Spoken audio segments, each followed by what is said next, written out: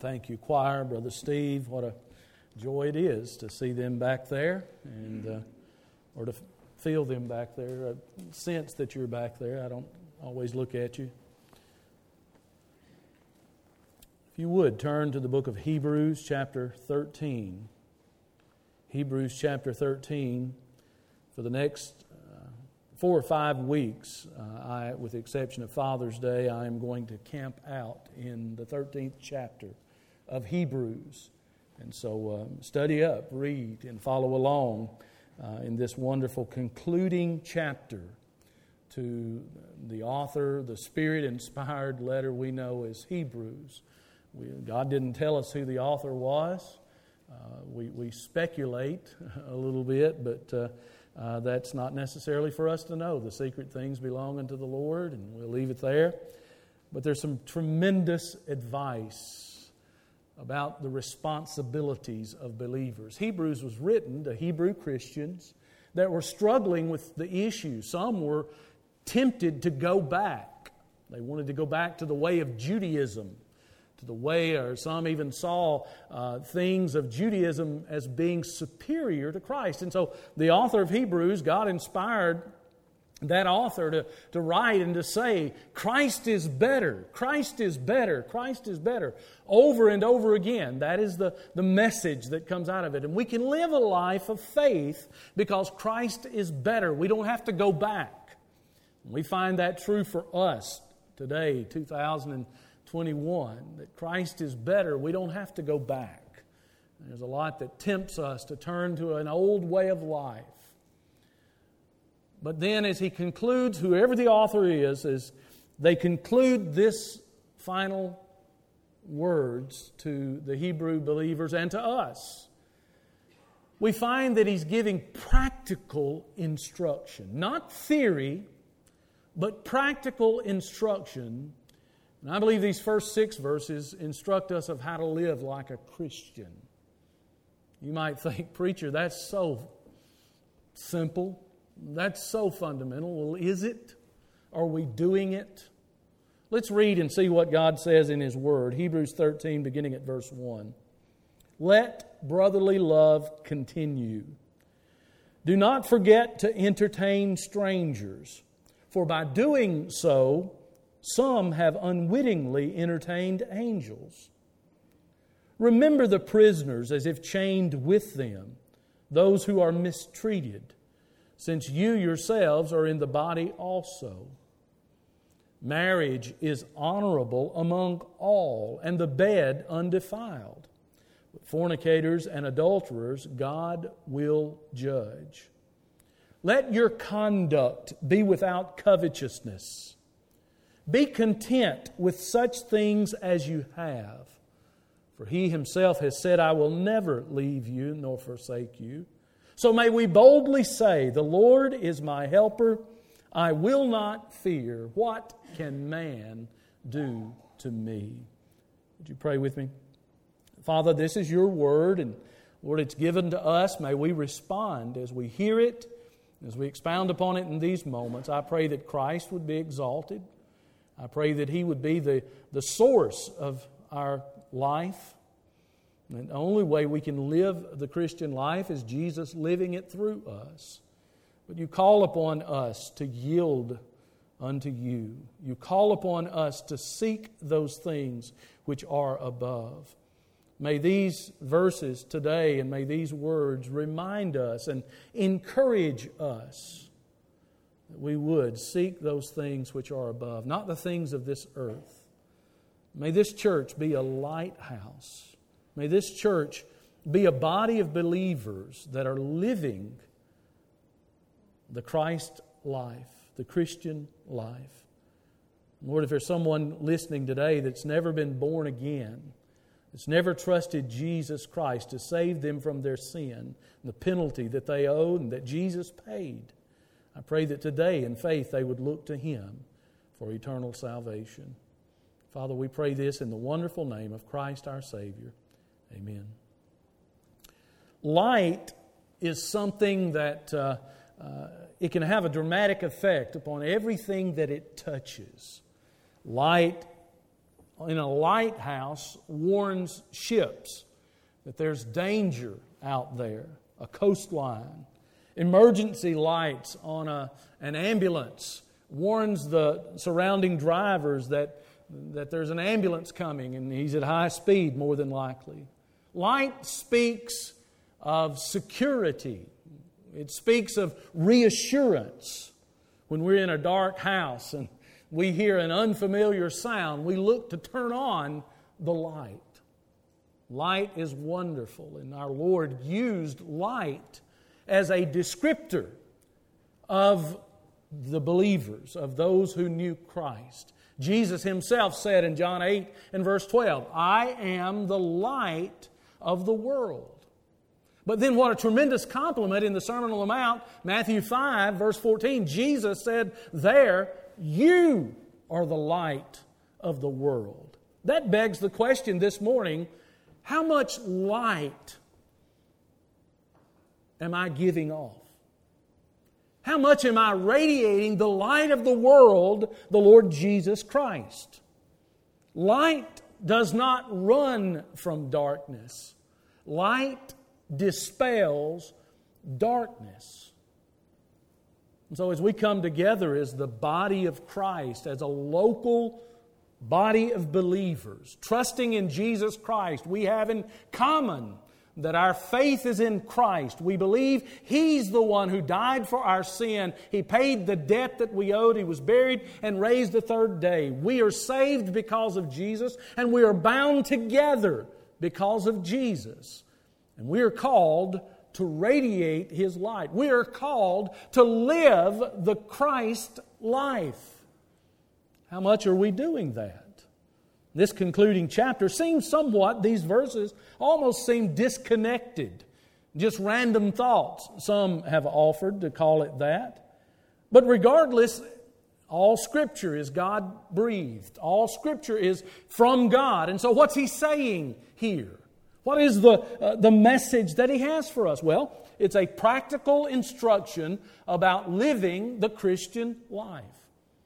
And there are three key thoughts, or the way that I want to arrange these words out of these verses. Three key thoughts of how we live the Christian life. Three easy to remember words: loving, caring, and valuing. Loving, caring, and valuing. First, loving. In verse 1, he says, let brotherly love continue. You know how we are going to influence society? How we are going to influence the darkness? Let brotherly love continue. Because Christ indwells you. If you've been born again, if you're a believer, and Christ indwells you, then you, my friend, have been given the love of the Lord. He's shed abroad in your hearts by the Holy Spirit. Romans chapter 5 and verse 5. You have the capacity to love. And we are to have a love or with ties that are stronger than family ties. Love that binds us together stronger. Jesus talked about that. He said, if you don't love me greater than you love mother or father. He wasn't saying hate your parents, hate your siblings, hate your children. He wasn't saying those things. He was saying the love you are to have for me is a stronger love. And so God inspires this word at the conclusion of the book of Hebrews. Let brotherly love. Each believer is to have a concern for fellow believers. What is it that makes a church unique? Is that we have all of these social gatherings and we just happen to have I started to say a steeple on top, but I forget. But what is it that makes us unique? Well, Jesus answers that. John 13, 34 and 35. He says, a new commandment I give to you, that you love one another, even as I have loved you, that you also love one another. By this shall all men know that you are my disciples. Christians are to love one another. But notice in that verse 1, let brotherly love continue. You know what that tells us? That it's possible for it to cease. How tragic. How sad. But yet how true so often. Let brotherly love continue. Brotherly love can be broken. It's not enough to feel a loving sentiment toward others at the start of your Christian journey, at the start of your walk of faith. But then, as oh, to dwell above with those we love, that will be glory. But to live below with the saints we know, that's another story. We get to know one another sometimes. But He's calling for us to continue in that. Continued love for the brethren. You know what? Even when personalities clash, even when there are differences of viewpoint, do you harbor ill will toward a brother or sister in this body, in this room this morning? Be honest with yourself. Be honest before God. He already knows. That's not letting brotherly love continue. The church is to be light in a dark world. How can we ever tell a lost person about the love of Christ if we can't love our brother whom we have seen? 1 John chapter 3 and verse 10 tells us that loving the brethren is one of the evidences of being born again, of being a Christian, of being a believer. Anyone who does not practice righteousness is not of God, nor the one who does not love his brother. 1 John 3, verse 10. Do you harbor ill will toward a brother or sister in this room, in this body, a part of this church? Could your actions be keeping someone else from being a part of this body because you harbor something against them? The world loves, and we know that the world loves, but it's a superficial kind of love. The world loves in a way that so often says, I love you because you do this. I love you as long as this takes place. It's an if-so type of love. If you do this, therefore or so I will love you. I can tell you that's not the way a church, God's church, is to take place. The world loves, but with a superficial kind of love. And so often it's only practiced when there's a benefit. I heard a story about a very wealthy man that once gave big parties, and people would come to those parties from far and wide to be a part of what this wealthy man was giving. But then he fell ill as he got older, and nobody was ever around. There were no more parties, so there were no more people. I wonder if that's not a metaphor for what's happening in a lot of churches today. As long as everything's big and there's a lot of giving going on, folks are attracted. Folks come. Let there be an illness. Let there be something in the health of the church family. And people begin to drop out. People begin to go the other way. Living like a Christian. Well, that means loving. Let brotherly love continue. Secondly, caring. Verses 2 and 3 speak to the issue of the responsibilities in the community of believers. And we know the bond of believers within the local church. We've seen the responsibilities in the church. Continue loving one another. Now the responsibilities in the community. Verse 2, do not forget to entertain strangers. He's not saying throw a party for them and have music and such. And what's he talking about when he says entertain strangers? One version says do not neglect to show love of guests, love of strangers. We know that in the New Testament times they didn't have Motel 6. They didn't have Holiday Inn Express. When itinerant ministers would go from place to place ministering, often the way they were cared for was the love and the hospitality of the saints, brothers and sisters in Christ. Might never have met them, didn't know them, but they ministered to them and they cared for them. And so he's talking about caring. Do not forget to entertain strangers. Caring for those you may not know. Caring for those that have need. Using your home to show Christian love. It's a great danger when we believe that the church can only be the church when it's within the four walls of a building.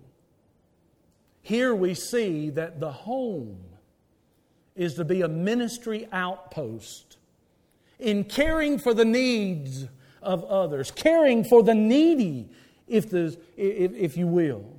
It doesn't mean that Christians are just to open their homes to every thief and all of those that would bring harm and danger to your family. That's not at all what this verse is saying. As a matter of fact, at the end it says, "For doing so, some have entertained or have unknowingly entertained angels." The word angel is often translated messenger. And so I think a good interpretation of verse 2 here is that he's talking about those that help to proclaim the gospel message going forth. Those that have needs within our community. And we show that. We show love in that manner. The Christian home should be a center of hospitality.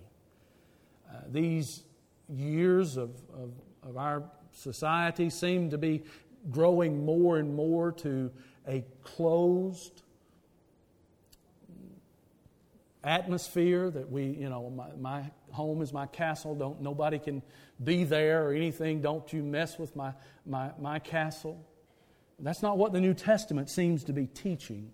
That our homes are a ministry center. Evangelism should be foremost in our thoughts and how we can use our home. Can I ask you a personal question? Have you invited any young Christian couple into your home over the past year? I know we've had a pandemic and such, but we go back a few years before we knew of that germ. Have you done anything to invite a non-Christian for dinner, out for lunch? Have you ministered in this manner? It's the ministry of hospitality.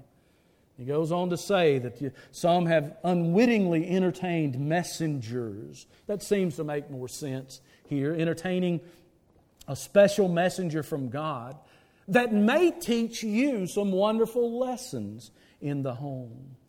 Caring for those in need, verse 2. But as he talks about caring in verse 3, caring for those who are hurting, those who are suffering. Remember the prisoners as if chained with them. We have developed a theology, and a wrong theology, of outcasts. We want to cast out the downtrodden. We want to throw away those that have fallen upon difficult times, suffering.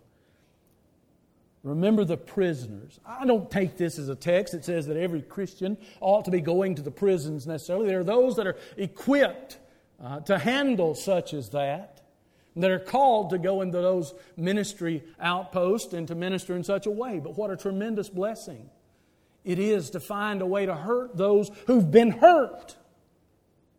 And while certainly our prisons are filled with those that deserve to be there because of crimes that they've committed against humanity, we understand that.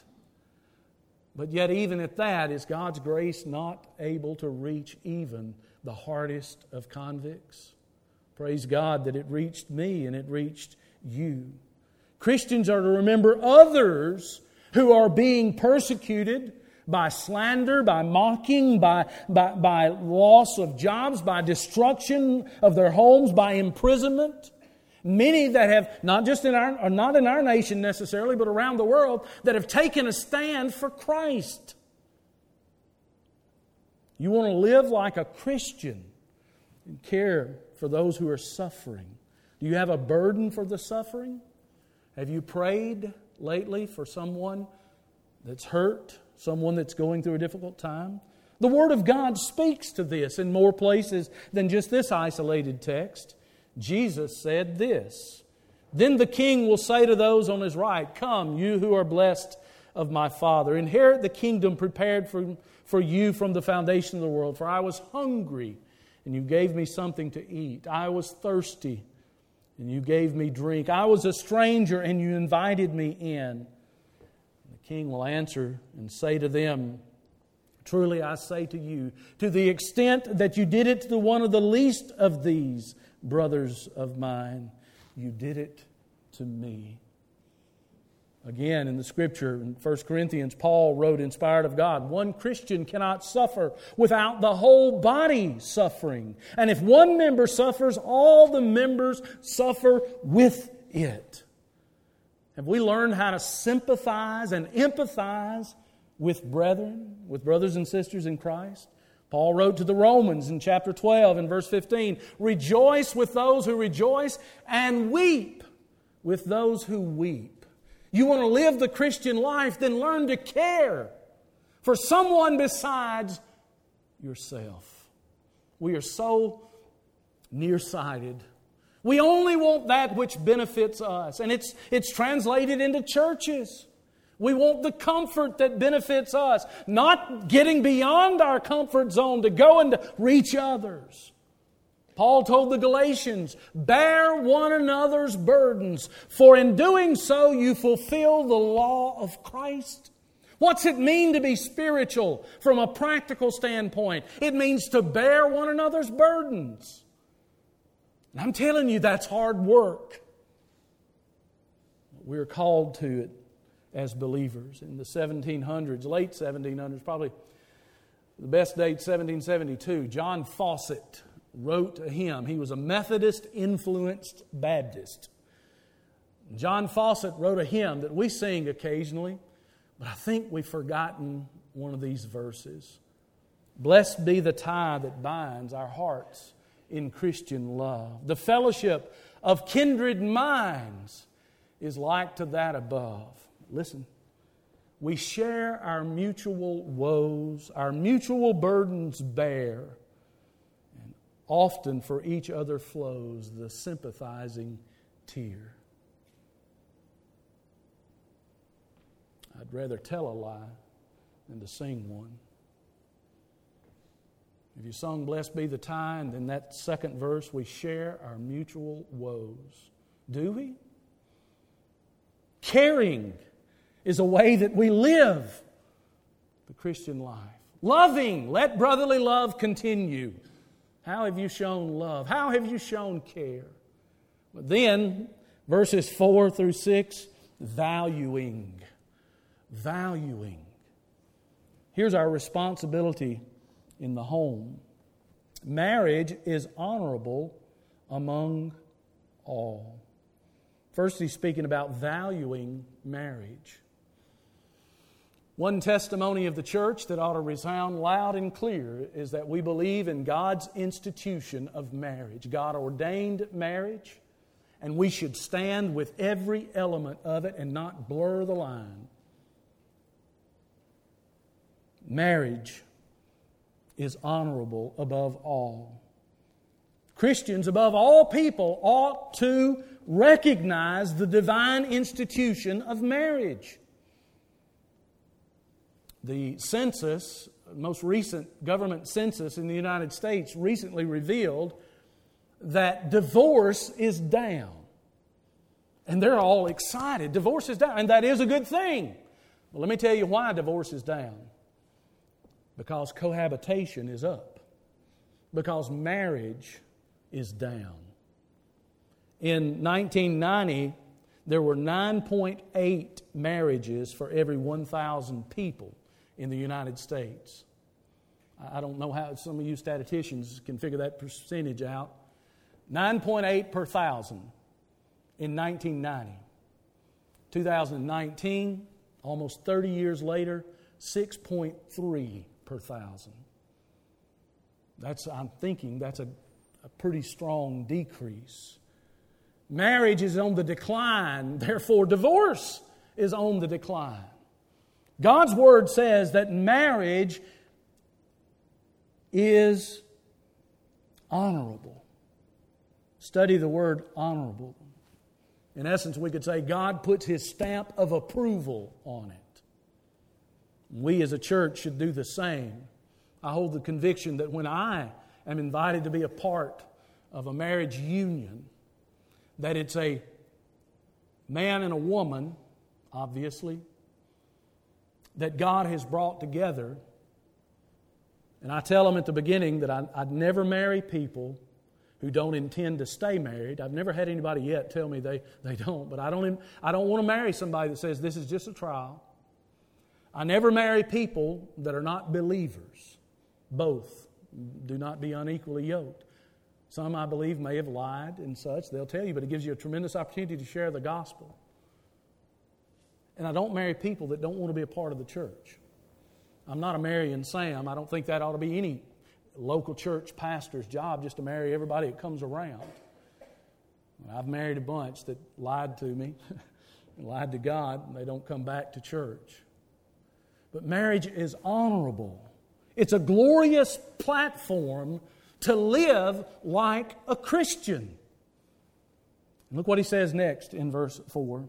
And the bed undefiled. Or the old King James says, well, essentially the same thing. Speaking of the sexual intimacy within marriage. You say, preacher, that ought not be said at church. Folks, I'm telling you, if we don't take a stand on what the Bible says about that, the world will continue twisting it. Now we've got the blending of genders and all of this stuff. I can solve that in about 2 seconds. It involves just taking a look. You figure that out if you don't follow me. How wrong we've become as a society. But we're not following the cues of this society, are we? We're following what our Lord has to say. The bed is undefiled. Within the bonds of matrimony, in the bonds of marriage, the sexual union is good, it's right, it's healthy, and it's holy. And that's what the Word of God says.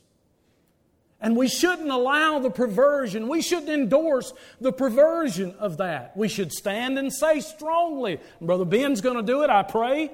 Or he'll move on, I guess, if he doesn't. But Brother Ben's going to say that to young people, to teenagers, that sex is reserved for marriage, not for experimentation before marriage. The world today is promiscuous when it comes to this matter.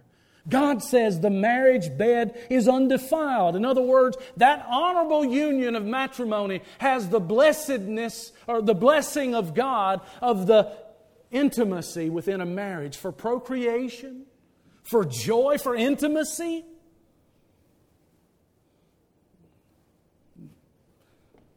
Precious memories just for all of those things for some of you, us.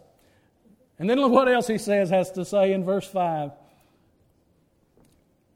Verse 4, but fornicators and adulterers God will judge.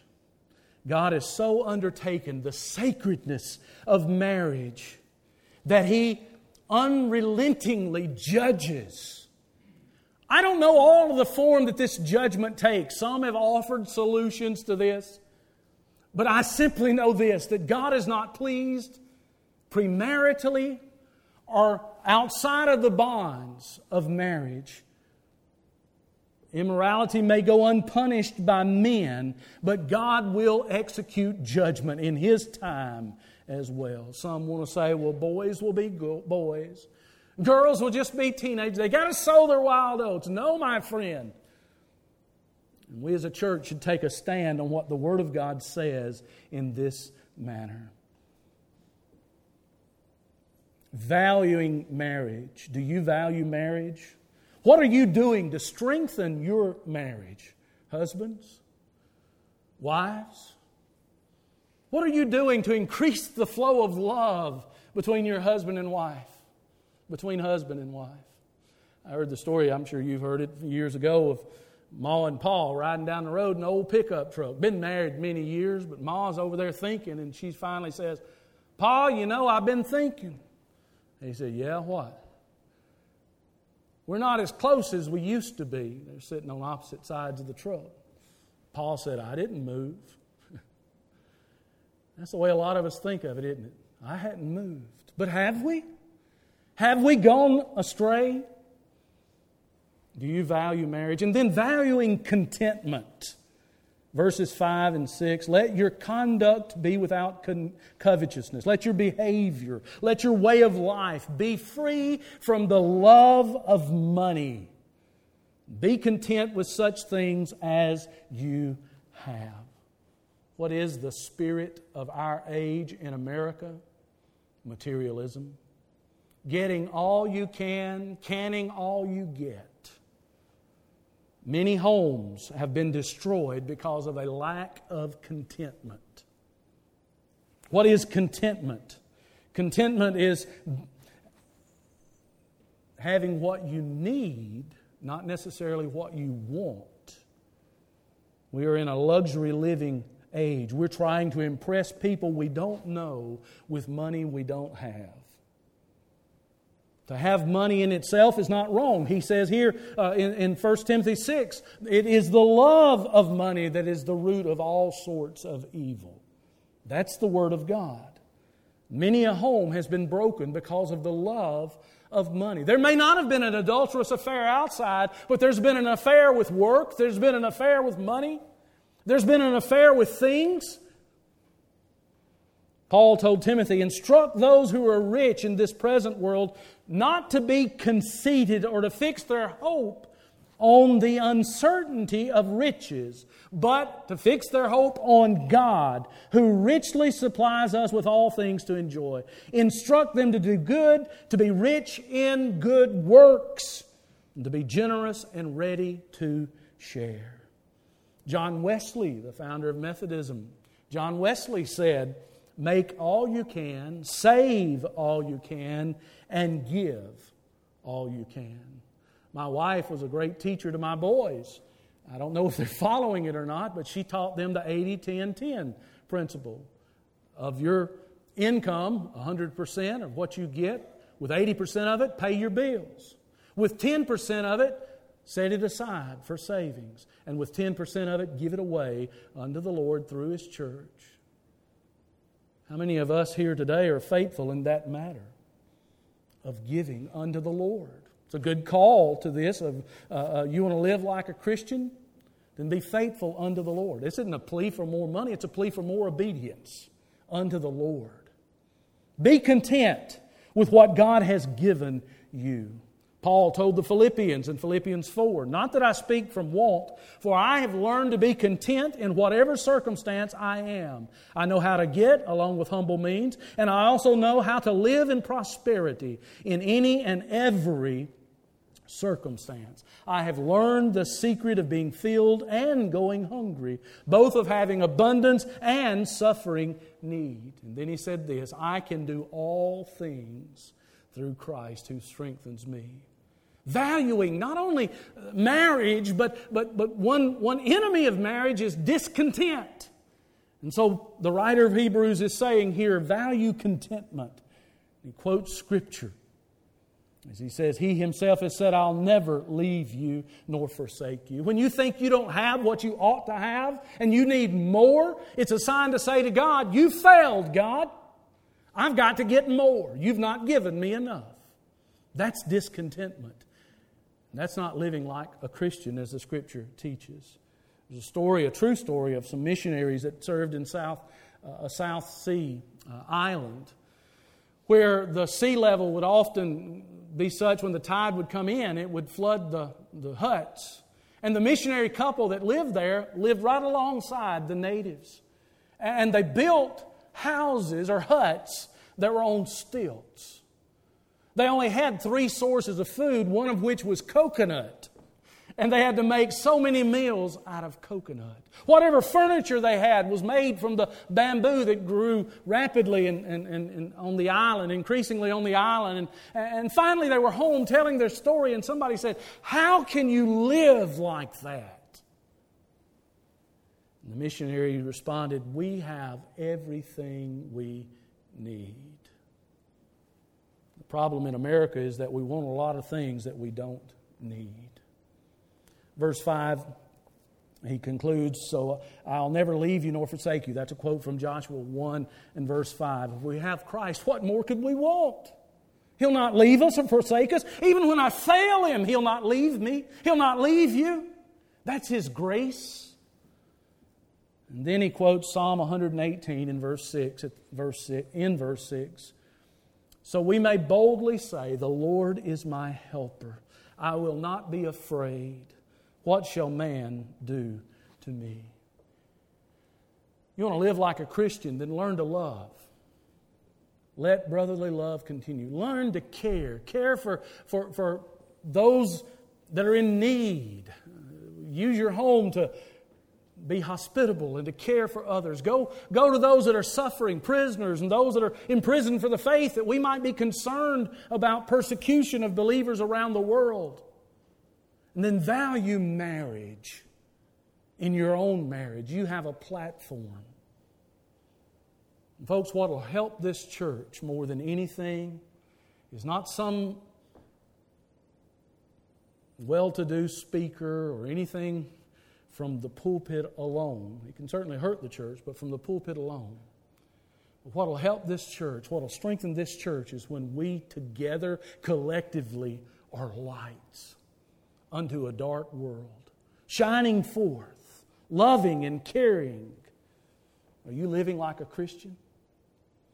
If you've never been born again, that means that you've trusted Jesus as your Savior, recognizing that you're a sinner.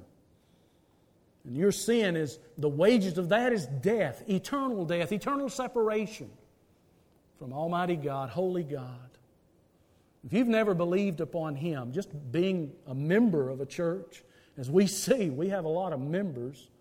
I'm not certain how many of them are living like Christians, how many of them genuinely are. But if you've never been born again, this morning, look to Jesus. You can't live like a Christian until you trust Him as your Savior and you've been born again. Would you do that today? Let's pray. Father in heaven, I ask that You would allow Your Holy Spirit to be our convincer. We've read Your Word. We've spoken to it. And Father, may we allow You to work in each of our hearts and each of our lives. May we live like Christ would have us to live. May we value the things that You value. And certainly the home today is being attacked by the adversary in so many angles, so many different ways. God, help us. May we as believers give off Your light. I pray for the lost to be saved. I pray for the saved, Lord, for us to commit ourselves to You afresh and anew. May we live like Christians. In Jesus' name, amen.